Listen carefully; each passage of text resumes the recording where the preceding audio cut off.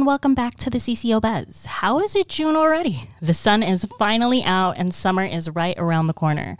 I don't know about you, but the team at Core Compliance cannot wait for the summer. On today's episode, we have Senior Compliance Consultant Kurt Nuñez. He's here to discuss a hot topic that should be on everyone's horizon, the new marketing rule. Although the compliance deadline is still a ways away, firms should be considering the impacts to their programs and start the conversation within their organization. I know I've got a ton of questions, so with that, let's begin. Kurt, can you provide our listeners with a little bit of background regarding the new rule? Absolutely. Late December of 2020, the Securities and Exchange Commission released the final rule that will govern investment advisor advertisements and payments to solicitors.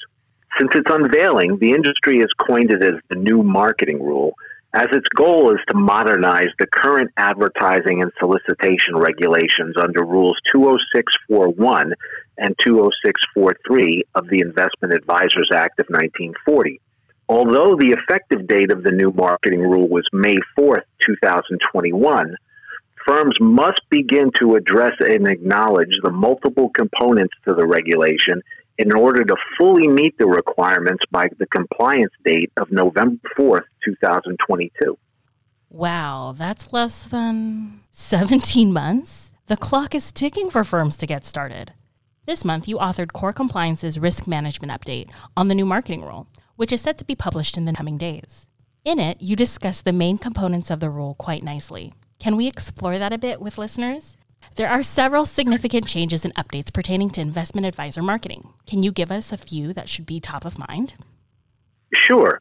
Some include, but are not limited to, a revised definition of advertisement and new definitions of various other related terms, removal of the prohibition on testimonials and past specific recommendations, and the addition of general marketing and advertising prohibitions. In my article, I provide more, as well as a brief summary on how to digest, unpack, and tackle each component within the firm. That's interesting. Understanding that there's more to the article than those three examples, mind if we unpack the first?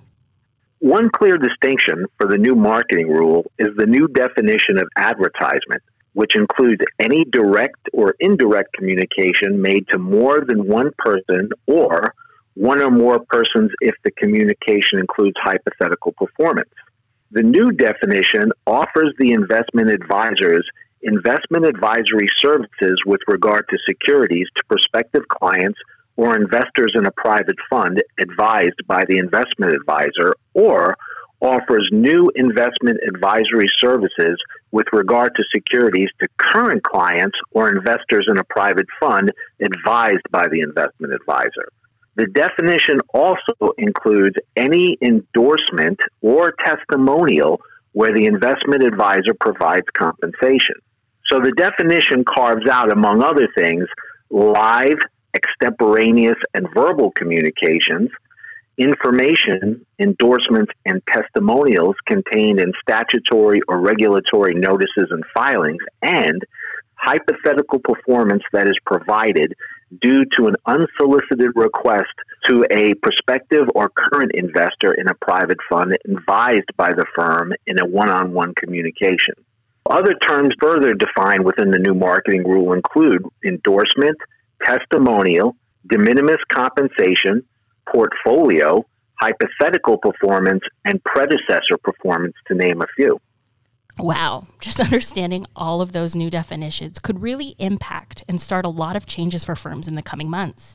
The definitions themselves could impact processes and procedures. Exactly, which is why it's best if firms start right now. In my article, I give a simple plan of attack, although only 3 steps. Each one requires time to dedicate to each intricacies of the rule. So step 1 is to review the new marketing rule. Step 2 is to update the firm's policies and procedures. And step 3 is to provide training on the new regulations. If I could share one piece of advice with the industry, this approach sounds simple, but don't let it fool you. It's going to take time to address the requirements in full. While the marketing rule is a welcome modernization of investment advisor advertising regulations, There are quite a few changes that will likely cause most firms to reconsider the way they market their services to the public. If you don't know where to begin, our team at Core Compliance can help you analyze how the changes will affect your firm, assist with drafting and implementing policies and procedures, and help train your employees. For further information, please contact us at info@corecls.com, by phone at 619-278-0020, or visit us at www.corecls.com for more information. Well, there you have it, listeners. A brief insight and a sign to start preparing your team now. Thank you so much for joining us today, Kurt. Well, that's it for this week's episode.